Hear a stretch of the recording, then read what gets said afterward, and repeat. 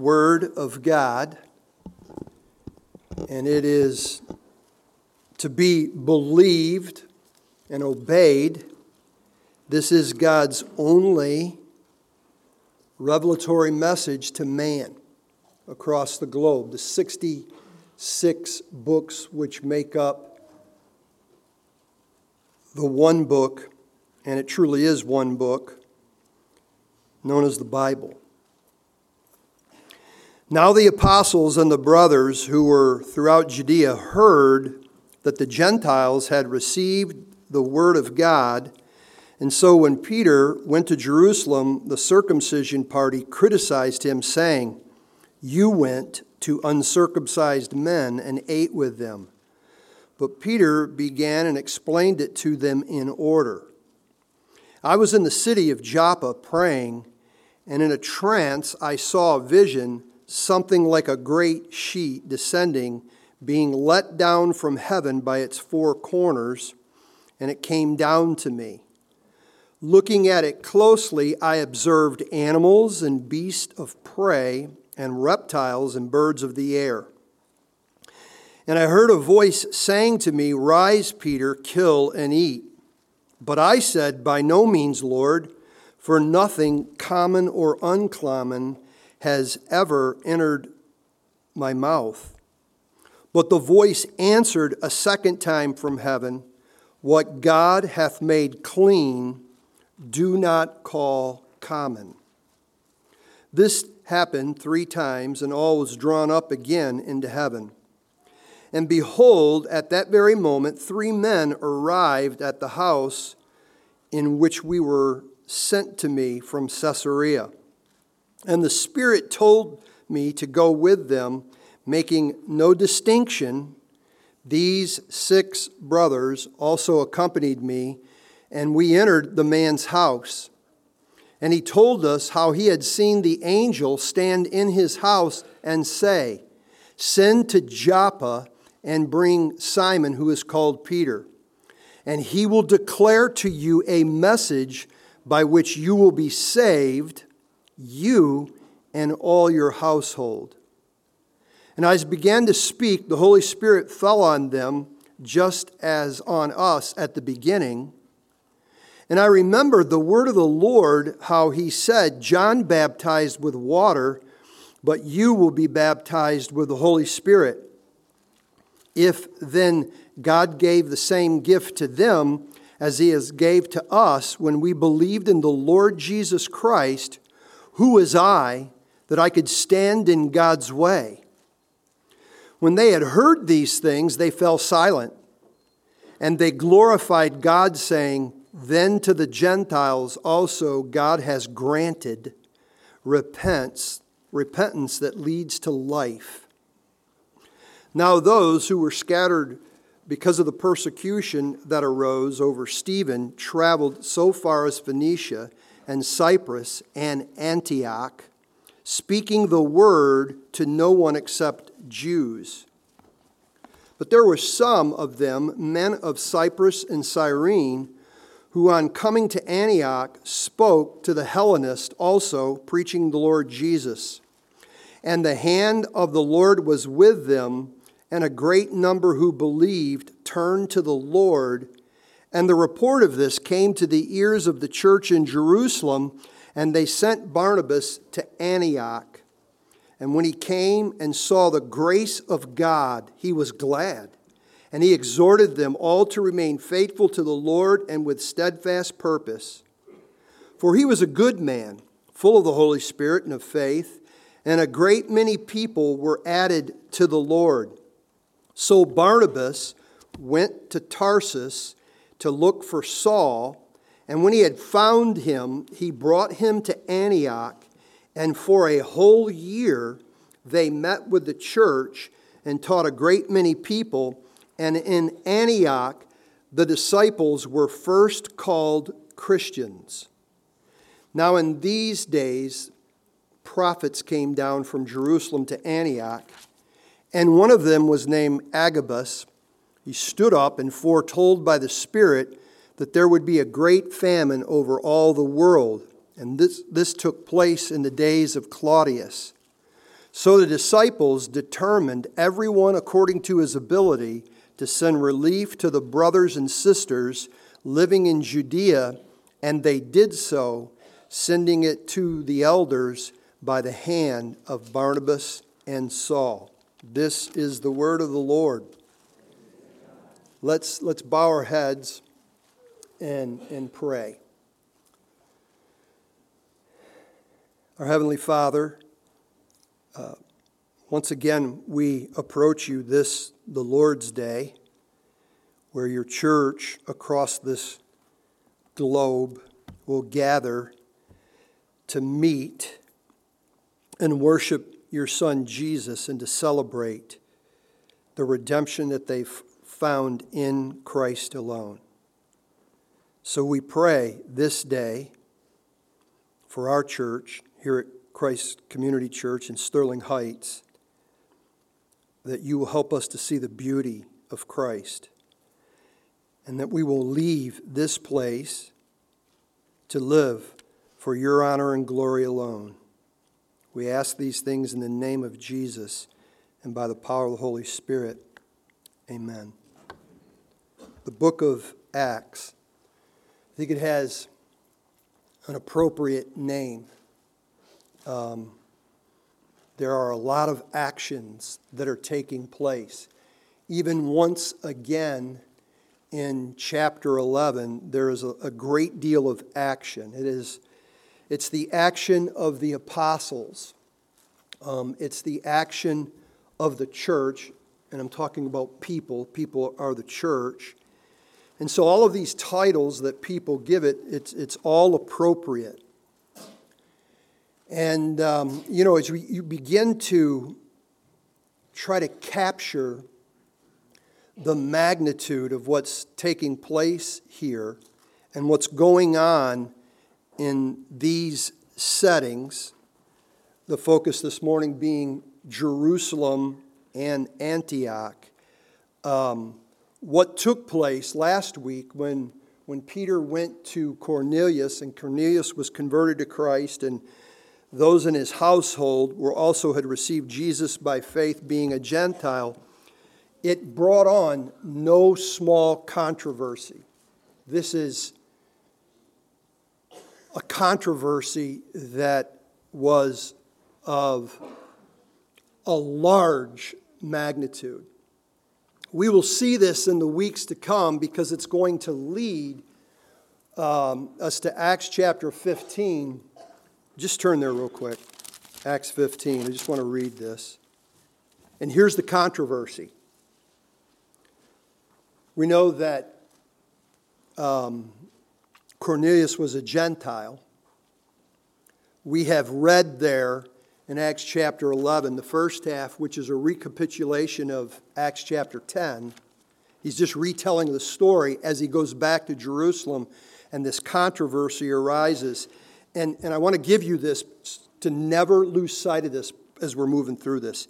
Here's the controversy, the first controversy that the early church experienced.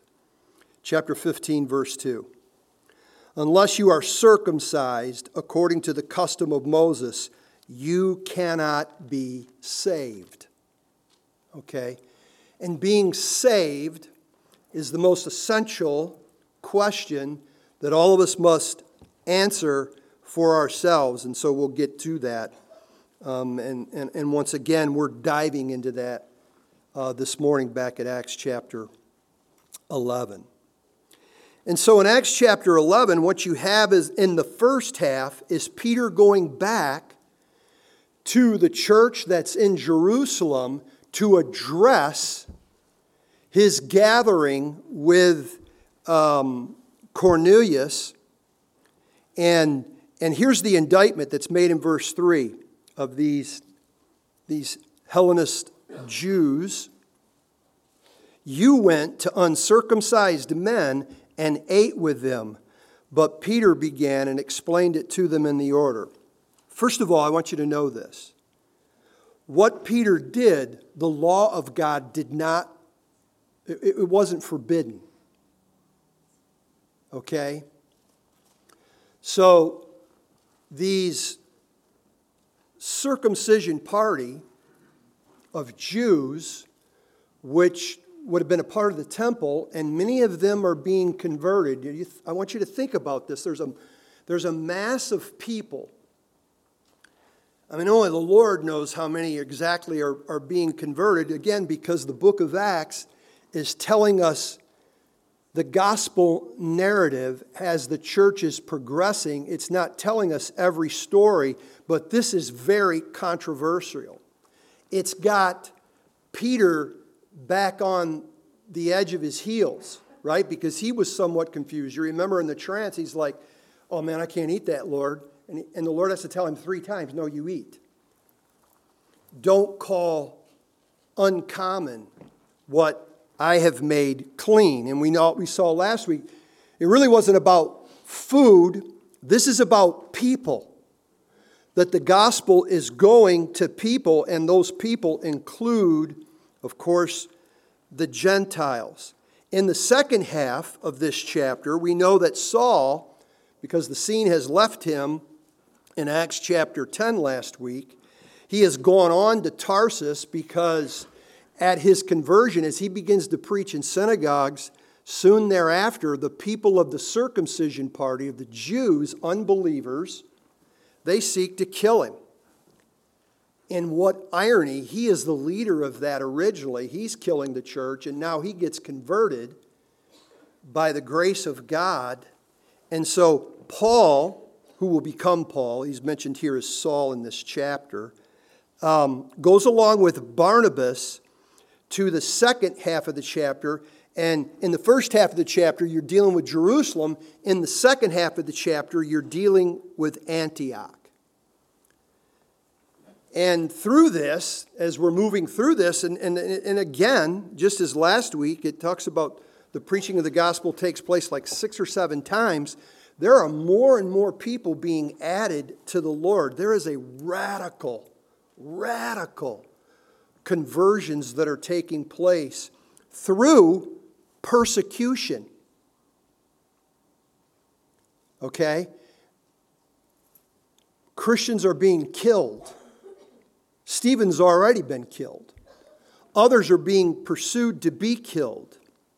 And so, through this, the birth of the church is beginning to expand, just as we saw last week from Matthew chapter 28, when he looks at the disciples and he says, look, you're going to take the gospel and you're going to make disciples of every nation.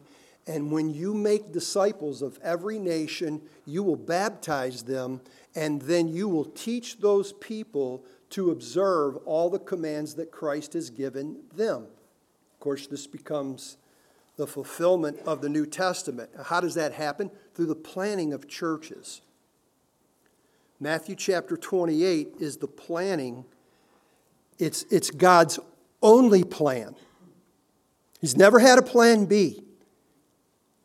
It's his only plan to convert the world through the gospel, and the gospel then believed on. There's these church plants. Now, through this, and you know this, just a casual read of the New Testament, there is a large motif given in the New Testament that describes the Christian life to a warfare, a spiritual warfare.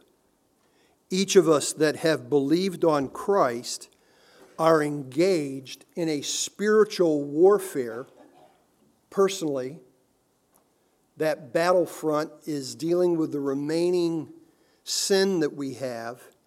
But then it's also true for us as a body of believers, where in that spiritual warfare, we are taking the gospel into a dark world as the children of light take the gospel of light to convert children of darkness from the dark world.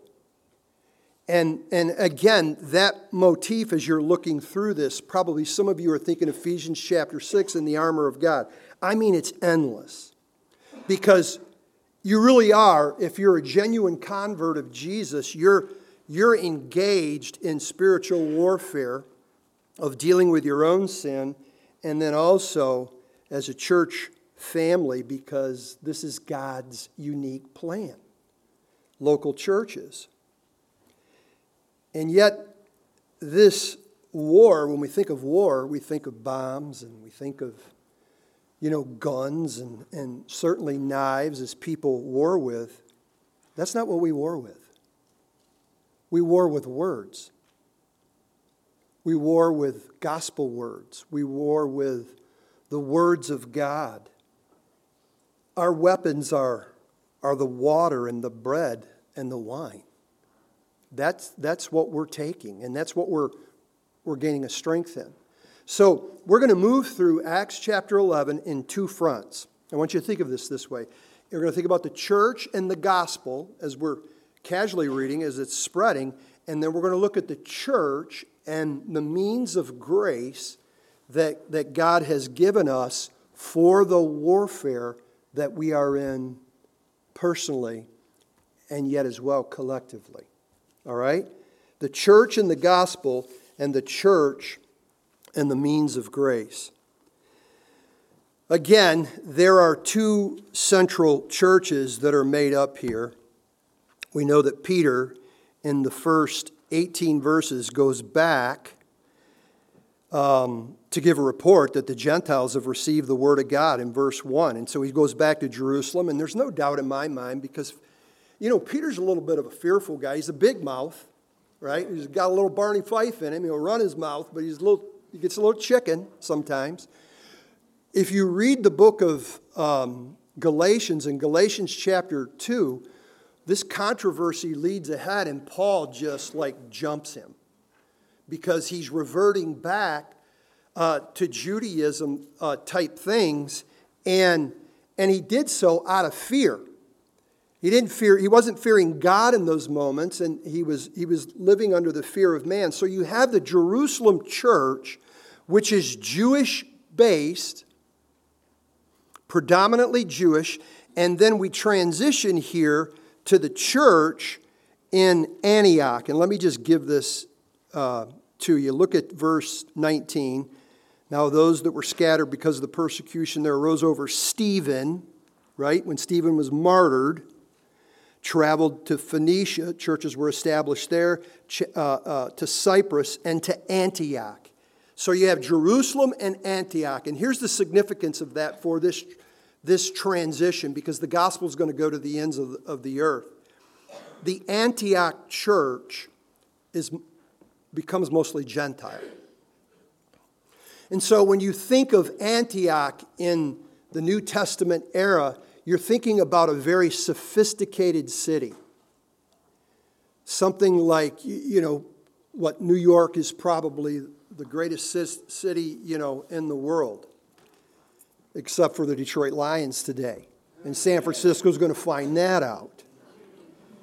But in Antioch, again, to try to understand what's going on, because God's converting, right? There is a mass amount of people, right? Verse 21, and the hand of the Lord was with them, and a great number believed on the Lord. And then back to verse 18, then to the Gentiles also God has granted repentance to life. And down in verse 26, it says, and in Antioch, the disciples were first called Christians. There's just this mass amount of people, and Antioch's made up of pagan worship.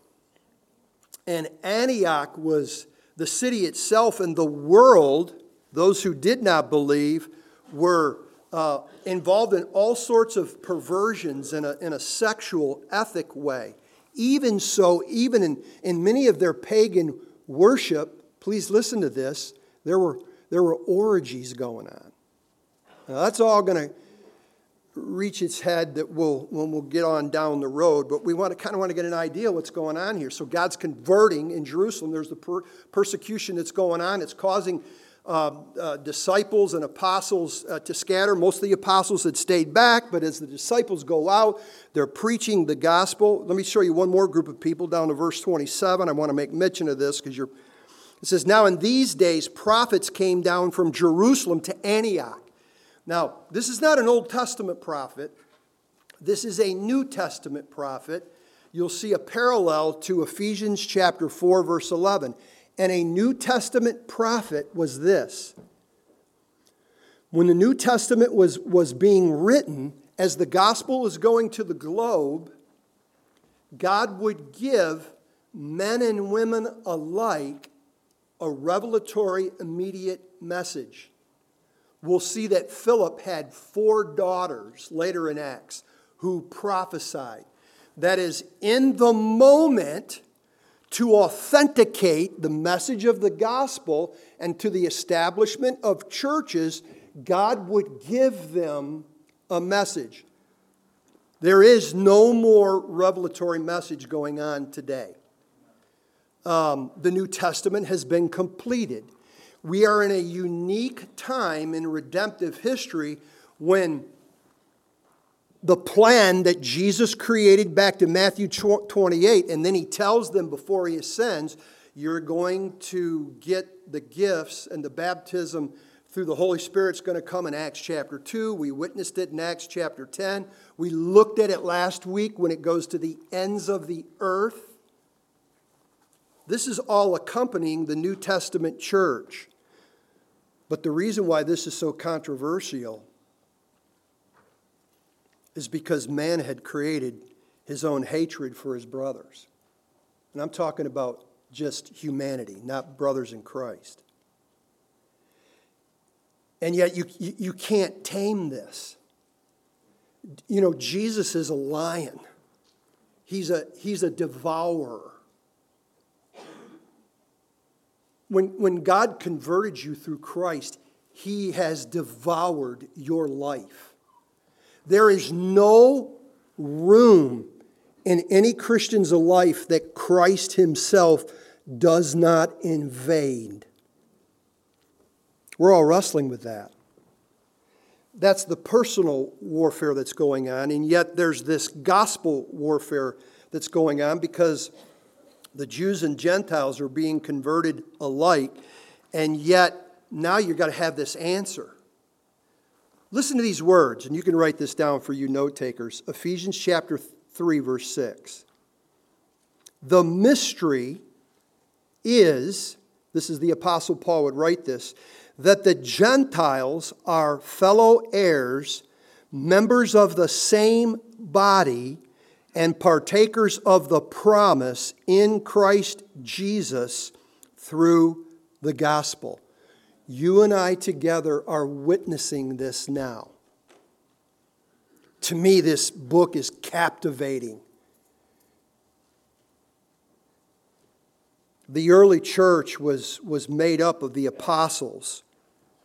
To be an apostle, we know that one had to see Jesus Christ not only resurrected, but that Jesus commissioned them uniquely as an apostle.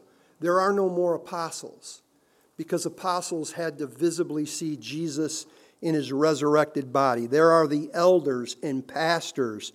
There are deacons, as we've witnessed, both men and women alike, in Philip and in Stephen and Tabitha. And then there's just God's people. Just ordinary God's people, us. Just taking Jesus house to house. And in the book of Acts, here's what you hear called. We hear it displayed here. They're either known, Christians are either known as Christians. I think it's 3 times in the book of Acts.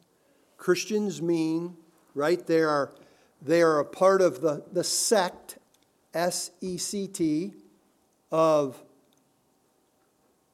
Christ. Or they were also known as the Way. So, something's happening over here in Cyprus. Oh yeah, those are people of the Way.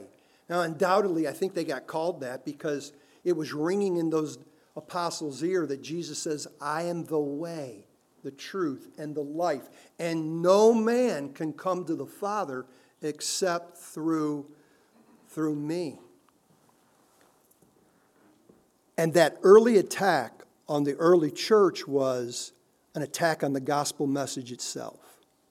And it's being played out in meetings where these self-righteous, stiff-necked religious people are looking at Peter and saying, what in the world were you doing eating with Gentiles? I mentioned this to you last week. For many of the Gentiles, they thought the fires of hell, or many of the Jews, they thought the fires of hell were fueled by Gentile flesh. I don't know that we can comprehend the intense hatred, though we witness a lot of hatred every day on the news and everything else. Certainly hatred shouldn't be a part of our lives. Not for people who are converted to Jesus. Amen? Shouldn't be, should it? Well, that's just weird. Yeah, you know Kevin. Yeah, he's a hater. He hates this group. That's just weird. Right? That's an oxymoron to Christianity. But I don't want you to miss this. Right? The miraculous and the baptism of the Holy Spirit, because that's what we're going to kind of look at now, is taking place at Jerusalem in chapter 2, in Judea and Samaria in Acts chapter 10, and then we'll get there one day to Acts chapter 19, to the ends of the earth. What is taking place here is a cultural phenomenon like the world has never seen before. The revolution of Jesus Christ and the kingdom of God is invading the world, and the gates of hell cannot prevail against it, though they are threatened with their very lives. That's why, Christian, we need not fear. We need not fear of what's going on in our own culture. Jesus the King has you in his kingdom. Now, I, like you, want the preservation of freedoms and those such things in this society. I'm telling you it doesn't matter. Because you belong to the King. And the evangelism that exploded in your soul is now taking place in a miraculous way. And, of course, we're seeing the baptism of the Holy Spirit and the speaking in tongues. Or rather, I really think they're speaking in languages. So through this gospel expansion, what's accompanying this, just as Jesus would say, is churches are born. Churches are born. Without the planting of churches, the gospel root will die.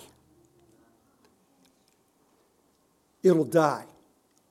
Because God's plan is make disciples, baptize them, and then teach them to observe. That happens in the church. It's happening at Jerusalem. It's now happening in other areas. And Antioch becomes our focus here because Antioch was the largest city. It was in Syria. And it's the gateway to the expansion of the gospel. The Ignatian way that the Roman Empire built through the streets. They thought they were building to conquer the world. God used it to conquer the world with the gospel. Now here's just an interesting note about this. Look back again to verse 26.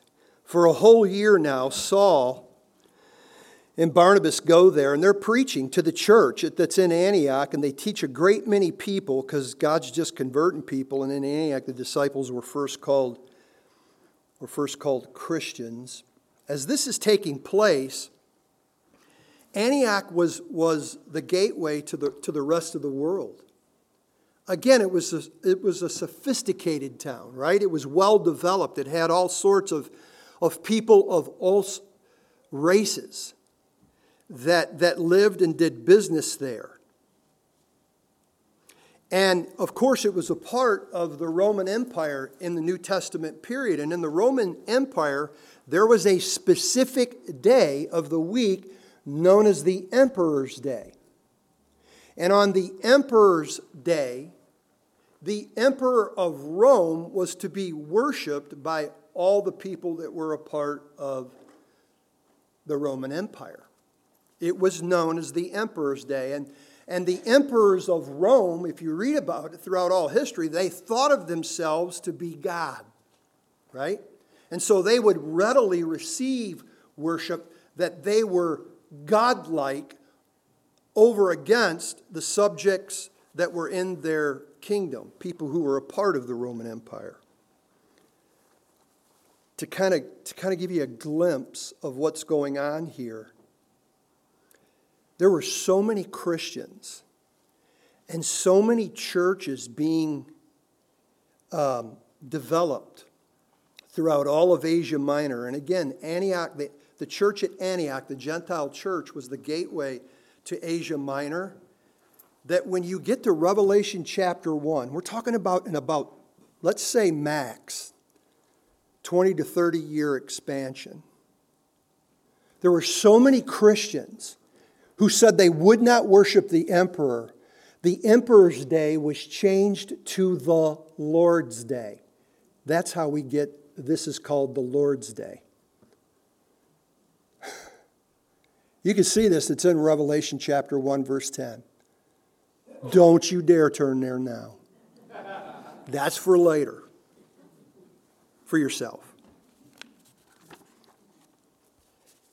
So looking at this, though, the church is expanding. The church is expanding through the making of disciples according to the Great Commission, just as Jesus had proclaimed.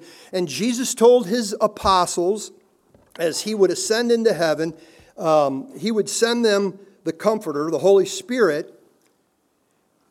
And, I gave you a little bit last week about the Holy Spirit creates our union with God. It's an act of God where the Holy Spirit baptizes us into Christ. And yet, in this period, there's a unique thing that's going on. And I just want to say some things about the Holy Spirit because there's always a lot of confusion. People get confused by what they see on television or radio, or perhaps you've gone even to a certain type of low church, charismatic type revival or even service. There's just a lot of confusion about the Holy Spirit, and quite honestly, it's because there's a lot of abuse. And through the abuse of the teaching of the Holy Spirit, here's what a lot of Christians have done is we just step back. Well, they're right, because they use terminology like, and God said to me, or the Lord told me, and then everybody gets on chill and ice like, well, who am I to challenge that? He said the Lord told him. It just gets weird. And so from that, we really neglect the Holy Spirit. And all sorts of heresy and perversions have come up through our neglect because in some teaching on the ministry of the Holy Spirit, people say there are the haves and the have-nots. That some Christians have the Holy Spirit and some Christians do not have the Holy Spirit. Well, that's a lie. There's also, I think, particularly in our own nation, this desire for an extra experience. And I think it's a feeding of the flesh because I want to say I have something that you haven't had, so you'll glory in the person rather than the person of the Holy Spirit and the person of Jesus. There are, in some low church segments, there are these tiers of grace. In some cases, it is so extreme, there are churches that believed you can live perfect. It's called the doctrine of perfectionism. And again, a lot of sound Bible churches have stepped back because they get intimidated by people's quote-unquote experiences. Let me tell you a couple things. The Bible never says there are two kinds of Christians. Not once. When you took Jesus by faith, you got all the Holy Spirit equally. So we have some here in this room that have been converted to Jesus within the last year. And we have some in this room, like myself, that have been a believer over 50 years or even longer, right? In some cases. The person who has just come to Jesus has as much of the Holy Spirit as I do or somebody who's been saved longer than I have. So I want to encourage you with that. First of all, this. You have all of the Holy Spirit. And so through the perversions of sensationalism and in trying to lead people into a mystical experience, what the Bible actually says, and I referred to it last week in Romans chapter 6 and in Romans chapter 8, we all have the Spirit, because in 1 Corinthians chapter 12, verse 13, it says, we are all baptized by the Spirit into one body. Now, that in a secondary way is referring to water baptism, but it is speaking of the act of the Holy Spirit. In the early New Testament period, just as Jesus told these apostles of what he would do with it, as the gospel expands further and further in the New Testament, that experience of the baptism and the completion of the New Testament, it kind of faded out.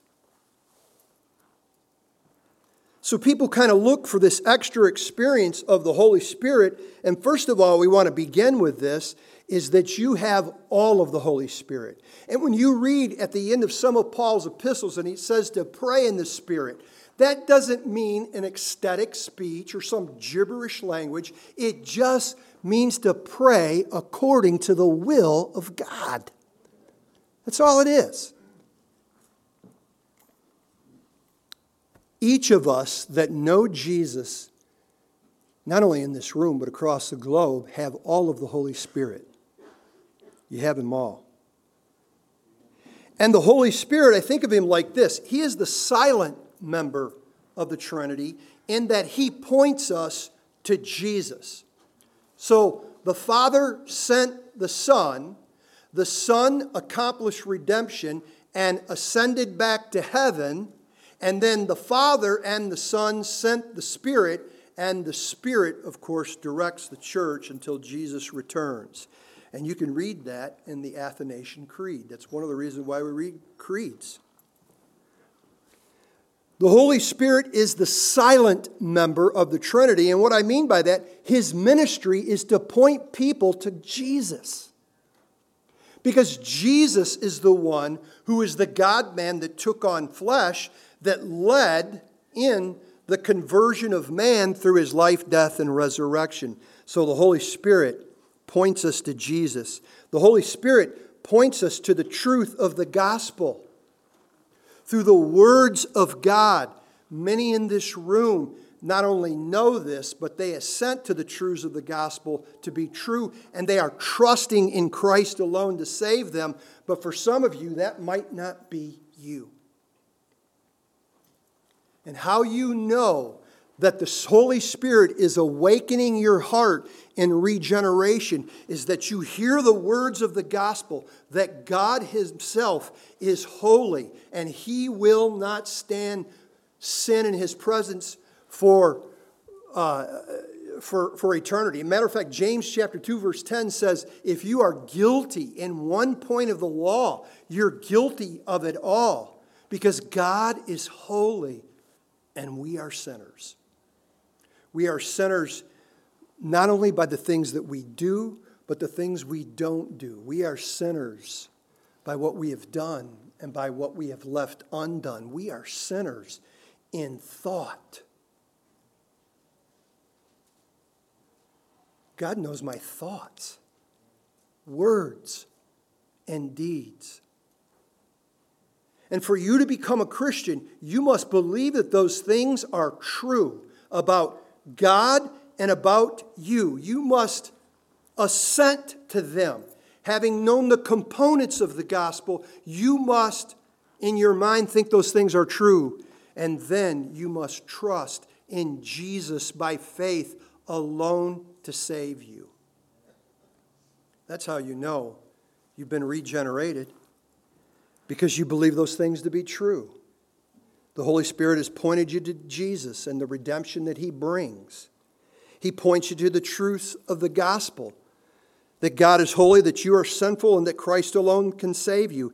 And then, church, he leads us into the will of God. That's what the Spirit's doing. He's doing that right now. Jesus will uniquely come and dine with us, as we'll get to in just a moment, in the means of grace. So we've looked at We've looked at the gospel, or the church in the gospel. Now we look at the church and the means of grace. And I kind of want to help, for those of you that may not understand this completely, why this is so essential. The church and the means of grace were established and or ordained by Christ himself. And so, baptism and the Lord's Supper are the two sacraments. But they're more than just ordinances. They are, in fact, sacraments. They are ordinances in that Jesus established them in the Great Commission, and that Jesus established them at the Passover meal to transition into the Lord's Supper. The sacraments, please listen to this because this will be helpful for you, are the signs and seals to the new covenant. It's baptism and the Lord's Supper. The signs point to. The signs point to, and the seals are the promise of. So, the signs of both the waters of baptism and the bread and the wine, we recognize Christ's benefits. That Jesus lived, that Jesus died and was buried, that Jesus rose again, preaches the gospel. And so the experience of baptism was not only just essential for me, but it's always essential for us when we witness people who take Jesus by faith. Fresh and anew, our church experiences the grace that God provides in the signs which are pointed in the waters of baptism. Baptism is for entrance into the church. So people, shouldn't just be going, oh yeah, you're a Christian, man. This is go to Metro Beach, man. I'll just dunk you and go on away. No, baptism always connected people to Christ's mission, to a local church. It is a sign, it is symbolized that God has saved my life through the life, death, and resurrection of Jesus. And then, past that entrance, the Lord Jesus sustains me in his grace. And the bread and the wine are the signs that Jesus sacrificed his body and that he shed his blood, and that it was that sacrifice, known in the singular word of the cross, that God sustains us in his grace. So the signs point to Christ's benefit. The seals, when we experience them, are the promise of. The seals are the believer's interest. Man, I want to see people baptized. If I were to be baptized again, I'd get it over again, but that's not necessary. That was the entrance into the body of Christ. But I take the bread and the wine to experience the promises of the benefits that God gave us in saving us. The seals are the interests that are confirmed in our hearts by faith, but they're tangibly witnessed. Because people get dunked. They go in dry, they come out wet. Because people taste the bread and the wine, and they know that what Jesus experienced genuinely happened. It is the benefit. We affirm our faith when we are sustained by his grace in the workings of the cross. The sacraments of baptism and the Eucharist mark us that I belong to Christ. And so, yes, it is a memorial. Yes, there are symbols here, but there's also more. Christ's very presence is with us uniquely through his means of grace. They come to us under the preaching of the word in a mystical way. God is transforming hearts and he's building lives through the words. These are our weapon. The words of God come. They give us through the means of grace. And then the sacraments, which are baptism and the Lord's Supper, which were ordained by Christ himself as the only two sacraments. And then, of course, along with this, we pray. We pray throughout the service. We pray together. We pray on our own. Why? Because it's through prayer. When we pray according to the Spirit, our hearts are united to the will of God. And church, that's not mystical. God's not playing a nutshell game on you, trying to twist you around. It's the known will of God. And as you obey the known will of God, He builds your life. The Holy Spirit, in the means of grace, is for our sanctification. And as you have the Holy Spirit in you and I do in me, sanctification is not instantaneous. It's lifelong. It's fighting with and this internal warfare with patterns of sin. It's gaining and getting victory, and yet no Christian is completely without sin until glorification. We saw that a few weeks ago. We're justified by faith. We are being sanctified in the picture of Aeneas. We will one day be glorified in the raising of Tabitha from the dead. Sanctification is lifelong, and no two people in this room are at the same spot. You know, you might be in a spot right now where things are going great. And God is leading, and it's something He's always leading, but you can see it just like in a real clear and vivid way, and sometimes you are going through some hardships. Could have lost a spouse in death. Could be going through a divorce. Could have lost a parent, a child.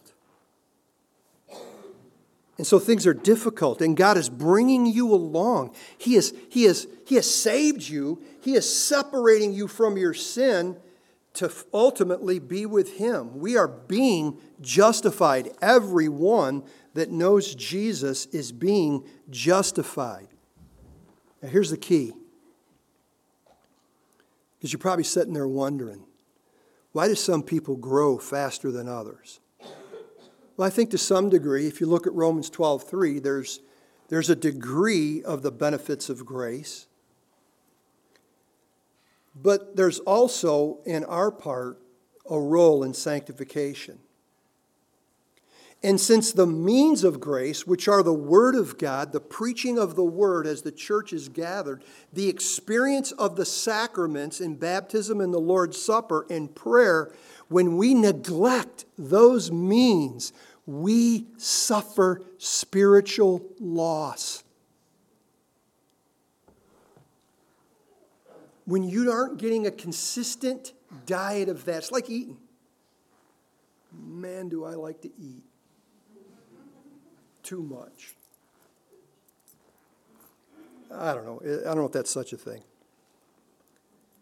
When you neglect the gathering of the saints to come under the Word of God, when you neglect to, if you're professing Jesus, you haven't been baptized, or you're not taking in the table, or you're not praying, friends, you're harming, you're damaging your Christian life. And Christians that neglect the means of grace are given to all sorts of temptations from Satan. They're also losing in the struggle against their flesh with the remaining sin that all of us have as we battle lifelong. Most of those are internal. We begin to give ourselves to the world's system. And the world's system denies God's sexual ethic of marriage. Marriages that are ordained by God. We feel that. It's not that we don't hate. Of course we don't hate people. We want them to come out of the darkness. But when you neglect the means of of grace for your life as a Christian, you are weakening in the faith. But when you give yourself to them, God grows you. He makes you stronger as His will gets revealed to you in the words of God. You know, when you neglect the means of grace, your mind goes to all sorts of sinful imaginations. It affects every one of us. And you know why it's true? Because you're still in the flesh.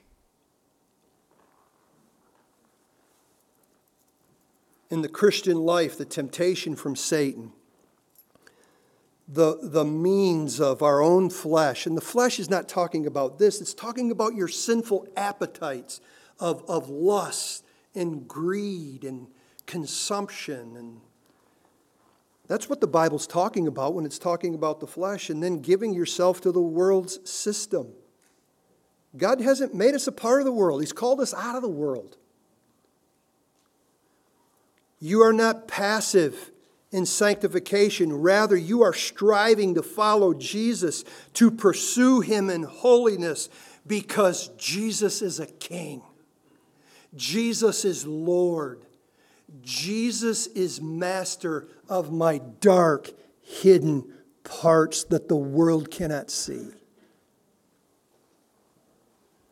God, help me to deal with my sin.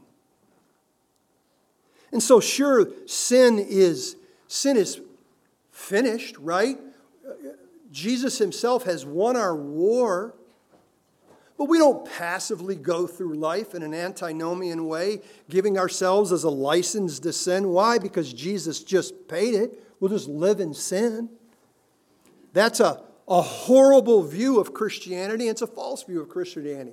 Just as it is a false view of Christianity back in Acts chapter 11 to add anything to Jesus to save you.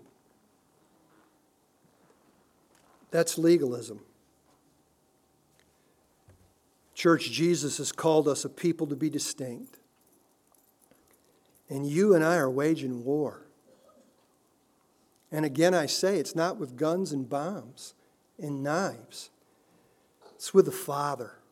It's with the Son. It's with the Spirit. It's in the waters of baptism. It's in the bread and the wine. And all of those things are beautifully wrapped up in love. Love for God. Love for each other. And then love for those people who are in a dark world that don't have Christ. We sang a song, when you were a kid. Hide it under a bushel. No. Let your light shine. Go to this world. Preach the gospel to you. Guess what? Some of them are going to hate your guts over it. But it's the only thing that's going to save them. All wrapped up in love. That's our motive. We do it out of love for God. Because God loves me. God loves me. He died for me and He saved me. Honestly, I feel like Peter in John chapter 21 when he says, "Do you love me?" Because I think of my failures. Jesus asked Peter 3 times. He never uses the word agape because agape is perfect love. He uses the word phileo. And I believe the reason why Peter said that was because he was seeing himself in his sin. But church, you love God. You love God because God saved you. God, help us to love each other because that's an identifying mark that we're a follower of Jesus. And then God, help us. Oh Lord, please help us to tell our world about Christ. Let's pray. Father, now as we come to the table of grace, this means of grace, where both the signs of Christ's benefit and your promises to us are sealed in the bread and in the wine. Bless your people now as they take it. Build them in the faith. Lord, for the one that doesn't know you, may your Holy Spirit regenerate their heart in pointing them to Jesus. May they see, God, your holiness, their own wretched sinfulness, and the beauty of Christ, who alone can save them. We ask these things and pray for them in the name of Christ and by the power of the Holy Spirit. Amen. Church, you may rise and go receive the elements.